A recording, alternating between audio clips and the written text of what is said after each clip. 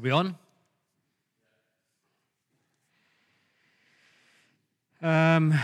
Is anyone praying before the Bible reading, or do anyone know that?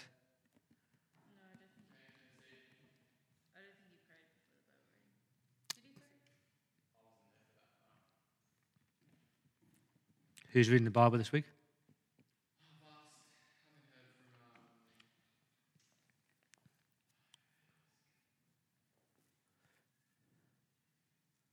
So I'll pray. I'll pray at the beginning of the sermon. That's fine.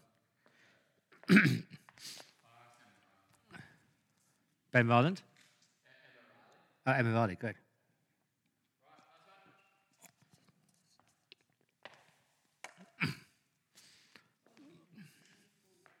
I know, I just, that's not sitting well. My lunch, that's all right.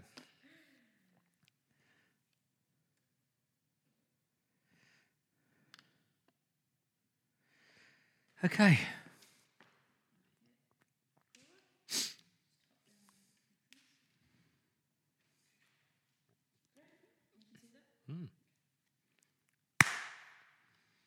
Let's pray together. Heavenly Father, thank you that your word is living and active. And we pray now for your Spirit to speak powerfully through your word. Quieten our hearts and mind that we may hear your voice and submit to your will. And we ask that for Jesus' sake. Amen.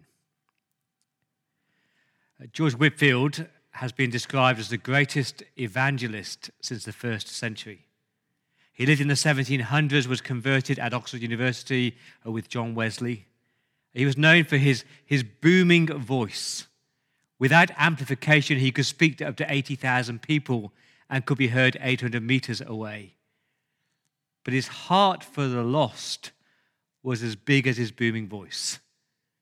He had this massive heart to see people believe and come to Christ.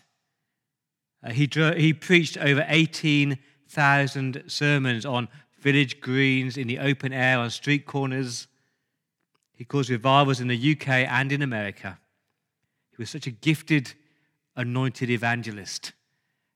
A story is told where he went to preach the gospel at Harvard University, and every student and every professor there that day gave their life to Christ. He was shunned by the church. Most Anglican clergy hated him. Why? Because his message was so confronting and so simple. He just preached this: you must be born again. You must be born again. He preached that same sermon over 3,000 times. One critic came to him and said, "Mr. Whitefield, why do you preach the same sermon all the time?" And Whitefield looked at this man very solemnly and said, "Because you, sir, must be born again." That was his passion, his drive, his belief that everyone is lost without Christ. What people need most in life is new life in Jesus. He dies aged 55. It's estimated he'd reached about 500,000 lost souls for Christ. Such a simple message: you must be born again. But those are the words that Jesus said in John chapter 3, verse 7. You must be born again. That's our big idea for today. You must be born again. Well, Jesus talked to a man called Nicodemus. But the you in verse 7 of John chapter 3 is plural. Jesus is saying everyone must be born again. And that word must, it's a necessity, it's essential, it's non-negotiable. Every man, every woman, every child of every nation must be born again. Now, I know that some Christians are embarrassed by that phrase, born again. We're happy to be called Christian. But the born again Christian, it sounds a bit too sincere, a bit too intense. But the Bible's not embarrassed by that phrase, born again. And I believe that that's the message our city, our nation, and our world needs to hear. Not a message about good works or good behavior or being nice or being religious, but a message about the new life that you can have in Christ. Remember that story of the army chaplain who was preaching on John 3 one Sunday, and he preached this: you must be born again. It's not about turning over a new leaf. It's about getting a new life. After the sermon, a man from the front row went to speak to the preacher and said this: I've been ordained for 30 years. I'm the archdeacon of this diocese. But today, God found me out. I'm still trusting my own efforts, my own abilities, my own knowledge, my good works, and my religion, and I need to be born again. And that day, the archdeacon was born again and gave his life to Christ. So let me ask you right up front, have you been born again? Have you been born again? When was that? How was that? We're in John chapter 3, and over the next few weeks, we're going to meet these people who meet Jesus, the immoral social outcast Samaritan woman of chapter 4, the rich, important, successful Gentile in chapter 4, the desperate, paralyzed man in chapter 5, all these different people with different needs, but the same basic need of needing to be born again. And today we meet a good man, a upright man, a moral man, a religious man. His name is Nicodemus, and he needs to be born again. Verse 1, there was a Pharisee, a man named Nicodemus, who was a member of the Jewish ruling council. So this man is an Orthodox Jew, a Bible scholar. He is so religious, always at the temple, always praying, a good, nice, upright man. He's a member of the Jewish ruling council. He's a leader. He's like the senior pastor of a church. And verse 2 tells us he comes to Jesus at night and says, Rabbi, we know that you're a teacher who has come from God, for no one could perform the signs you are doing if God were not with him. So Nicodemus is a curious man. He's seen the signs. He's intrigued by Jesus. He's a confused man because he still thinks that Jesus is just a prophet like Moses, that God is with him, but he's not God. But actually, Nicodemus is quite a condescending man. That's the tone of verse 2. He said to Jesus, I'm quite impressed by you. Well done. It's a bit like the HSC student complimenting Einstein on his mathematical ability. Well done, you. Good job. And it shed lights on verse 2 where it says that he came to Jesus at night. At night. Because John is not talking about the time of day, and he's not just saying he didn't want to be seen. That phrase night in John's gospel, it means moral darkness and spiritual darkness. So Nicodemus is a religious man, but he's in darkness. He needs to see the light. Jesus speaks in verse 3. Jesus said, very truly I tell you, no one can see the kingdom of God unless they are born again or born from above. The kingdom of God, the rule of God, the relationship with God, you can't get that unless you're born again. It's fascinating. The phrase born again is quite trendy in marketing circles these days. You've got the born again iPad, the born again VW. And what they're saying, this is revamped, it's been the latest, the best thing. But by that phrase, born again, Jesus is not talking about revamping your life or making a few changes or changing your behavior. It's not patching up holes or pulling up your socks or trying harder or being a better person. It's like after an earthquake in a city, you don't walk around the city with gaffer tape. You need to rebuild a new start, a new city. It's not turning over a new leaf, but getting a new life. So Nicodemus, he may have been a Pharisee, but that will not help him. He may be religious, that won't help him. He may be sincere, that won't help him. Because no matter how good you are, or how nice you are, how religious you are, how sincere you are, you cannot have a relationship with God unless you are born again. And that phrase shatters our pride. Because if Nicodemus, a great religious man with great Bible knowledge and well respected and successful, if he cannot enter the kingdom without being born again, then nor can you and nor can me. Maybe the most caring, loving, kindest person, but whoever you are, whatever you've done, you must be born again. Let me highlight 3 wonderful truths about being born again. First one's this. It's through the convicting work of the Holy Spirit. It's through the convicting work of the Holy Spirit. This is a supernatural, spiritual work that's beyond our human control. You cannot convert anybody. That's the Spirit's job. Look at verse 5. Jesus said, very truly I tell you, no one can enter the kingdom of God unless you are born of water and the Spirit. Flesh gives birth to flesh, but the Spirit gives birth to spirit. He's saying flesh gives birth to flesh. So you have a natural birth and you have an earthly life, but you need more than an earthly life. You need an eternal life. So when you're born, you become a child of a parent. When you're born again, you become a child of God. You need the Spirit to give you new birth. This is a spiritual thing. You need to be born of both water and the Spirit in verse 5. Now, I don't think he's talking in verse 5 about water baptism and the baptism of the Holy Spirit. I think he's talking about water that cleanses you from your impurity and the Spirit who transforms your hard heart. This is Ezekiel chapter 36, verse 25. I will sprinkle clean water on you, and you will be clean. I'll cleanse you from your impurities, and I'll give you a new heart and put my Spirit within you. So to be born of the water and the Spirit is to have a new heart, a transformed heart, and that is the work of the Holy Spirit. So the hardest people to hear this message? It's good people, successful people, and religious people. Because good people think that they are good enough for God. I'll be okay. And successful people think, well, I can do something, I can achieve something, I can pay my way.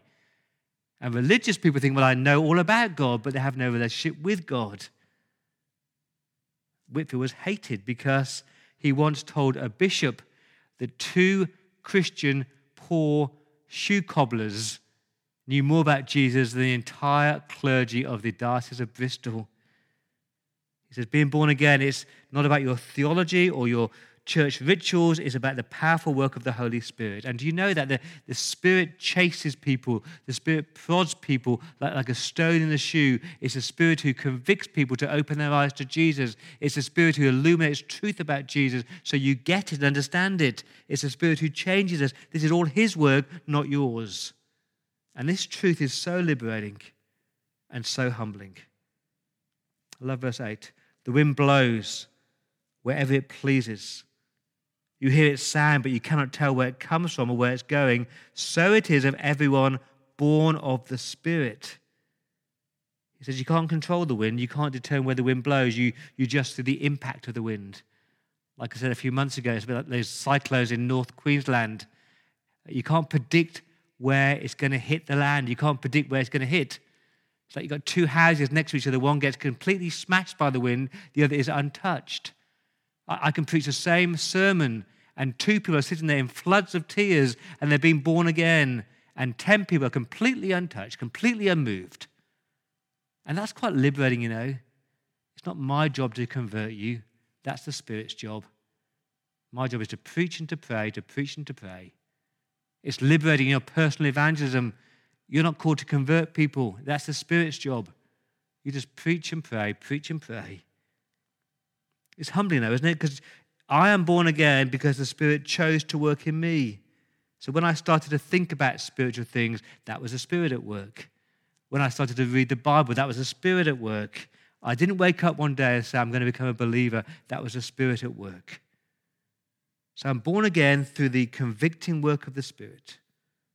Number 2, I'm born again through the crucified death of the Son. Through the crucified death of the Son of God. And Nicodemus doesn't get it. He said in verse 9, how can this be? He's saying, Jesus, surely I'm good enough, I'm kind enough, I'm religious enough. I love Jesus' response in verse 10. He says, you're Israel's teacher. And you don't understand these things?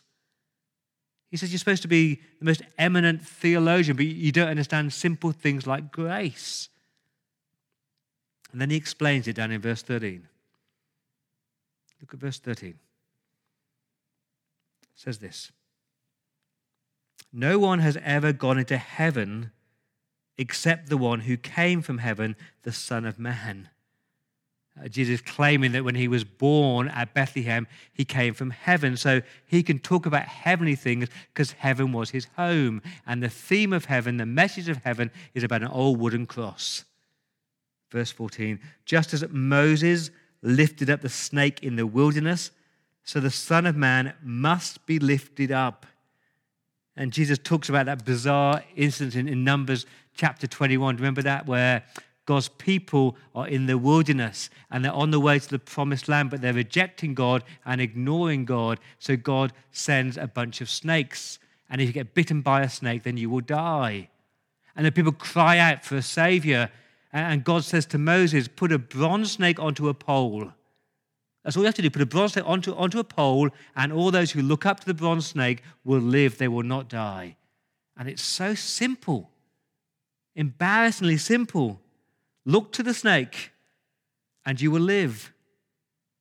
Now, to make the connection, verse 14, the Son of Man must be lifted up. Jesus, too, will be lifted up on a pole, on a cross. He must be lifted up. The cross was essential. It had to happen. There is no other way to be born again. So when Jesus cried, "It is finished," God was saying, that's enough. That's all you have to do. Look to Jesus. Verse 15, everyone who believes may have eternal life in him. That is the promise. So simple. Look to Jesus and you will live. Look to Jesus and you will not perish. Look to Jesus and you receive forgiveness and grace and a new life. It's got nothing to do with your good behavior, your good works, or your religion, and everything to do with what Jesus did at Calvary. You ever wonder why the cross is a symbol of Christianity and why churches are built in the shape of a cross? It's the most simple yet the most costly sacrifice. Look to the Son of God and you'll be born again. So you're born again through the convicting work of the Spirit, through the crucified death of the Son, and you're born again through the crazy love of the Father. The crazy love of the Father. Verse 16 is the most famous verse in history, isn't it? For God so loved the world. For God so loved the world that he gave his one and only Son, that whoever believes in him should not perish, but have eternal life. For God so loved the world. When you see that word world, don't think earth, don't think cosmos. That word world means a messed up world, messed up people. He's not talking about the bigness of the world, but the badness of the world. God loves people who turn their back on him. God loves people who disobey him and ignore him, and we all do that. Do you get it? God's love was so massive, so incredible, so crazy. God so loved this world that he gave his only Son. That he gave his Son. It was love that sent Jesus from heaven to Bethlehem. It was love that sent Jesus to the cross at Calvary. It was a love that sent Jesus to the cradle and then to the cross. Why? Verse 17, for God did not send his Son into the world to condemn the world, but to save the world through him. Jesus came not to judge us and not to point out all the faults. We often think he came to do that. He didn't come to do that. We don't need him to do that. We condemn ourselves. We're self-condemned. Our actions, our thoughts, our words, we're already condemned. But in love, God sent Jesus to save us. Why? Because he loves us. I said again, he loves us, he loves us, he loves us. Oh, oh, oh, how he loves us. This lavish, extravagant, extraordinary, heavenly, fatherly love. It's like a man who's trying to convince his wife that he really, really loves her. And she's saying, show me you love me, show me you love me, show me you love me. He's like, I will show you I love you. And so he steps out in front of a bus shouting, I love you, I love you, I love you. Now, it's a nice gesture, but it's a bit stupid because he's dead. But if his wife is in the middle of the road with a bus coming hurtling towards her, and the husband jumps out into the road and pushes her to safety and dies in her place, shouting, I love you, I love you.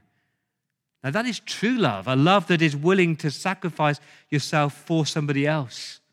That is true, extravagant, costly, crazy kind of love. And that's what God has done for us. He gave his one and only Son. And when you grasp that, you live in this world knowing that you are loved by God and cherished by God. And I hope you've got that. I've been on my knees this week begging God that you would grasp just how much God loves you.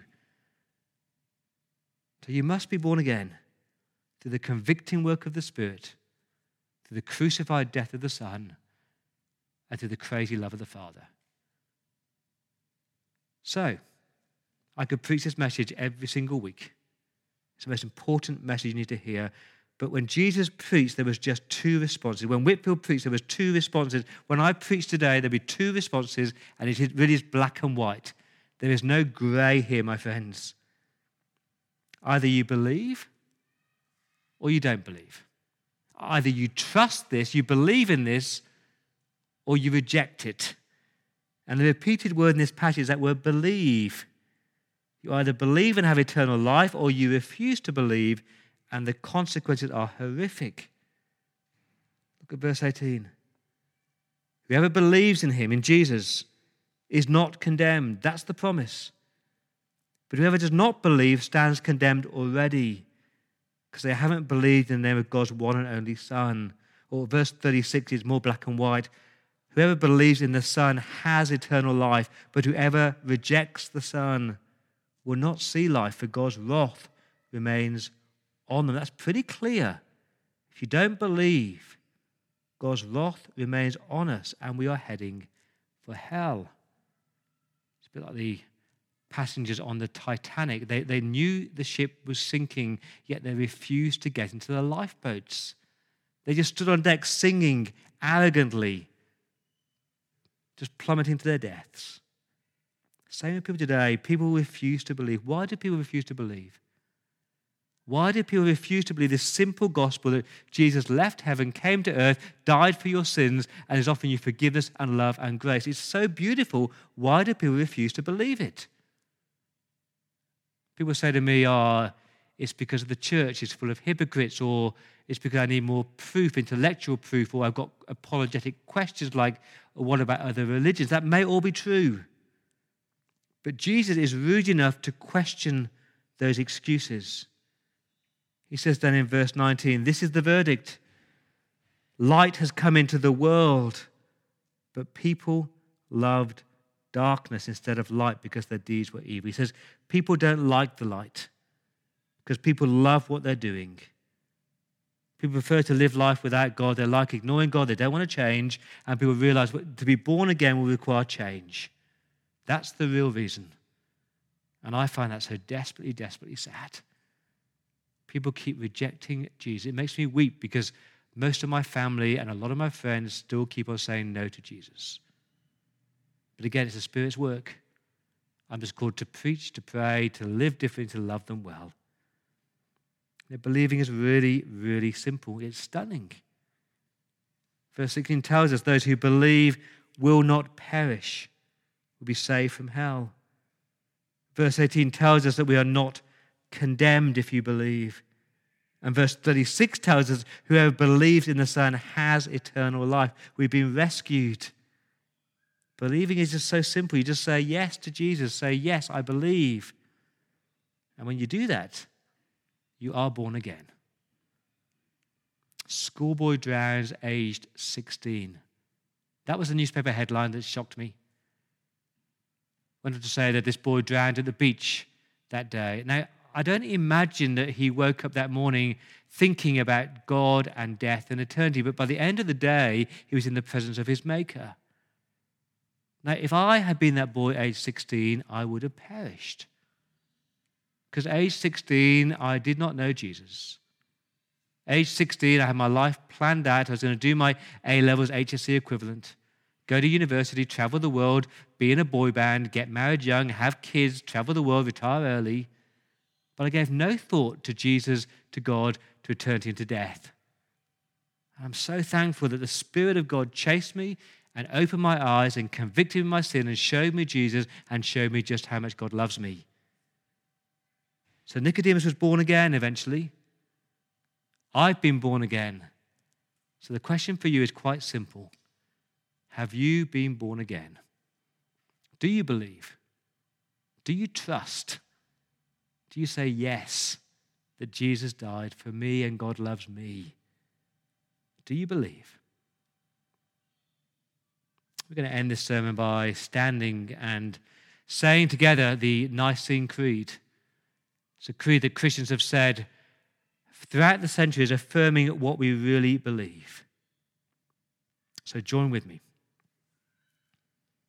We believe in one God, the Father, the Almighty, maker of heaven and earth, of all that is seen and unseen. We believe in one Lord, Jesus Christ, the only Son of God, eternally begotten of the Father, God from God, light from light, true God from true God, begotten, not made, of one being with the Father. Through him all things were made. For us and for our salvation he came down from heaven. He was incarnate of the Holy Spirit and the Virgin Mary and became truly human. For our sake he was crucified under Pontius Pilate. He suffered death and was buried. On the third day he rose again in accordance with the Scriptures. He ascended to heaven and is seated at the right hand of the Father. He will come again in glory to judge the living and the dead, and his kingdom will have no end. We believe in the Holy Spirit, the Lord, the giver of life, who proceeds from the Father and the Son, who with the Father and the Son is worshipped and glorified, who has spoken through the prophets. We believe in one holy Catholic and Apostolic Church. We acknowledge one baptism for the forgiveness of sins. We look for the resurrection of the dead and the life of the world to come. Amen.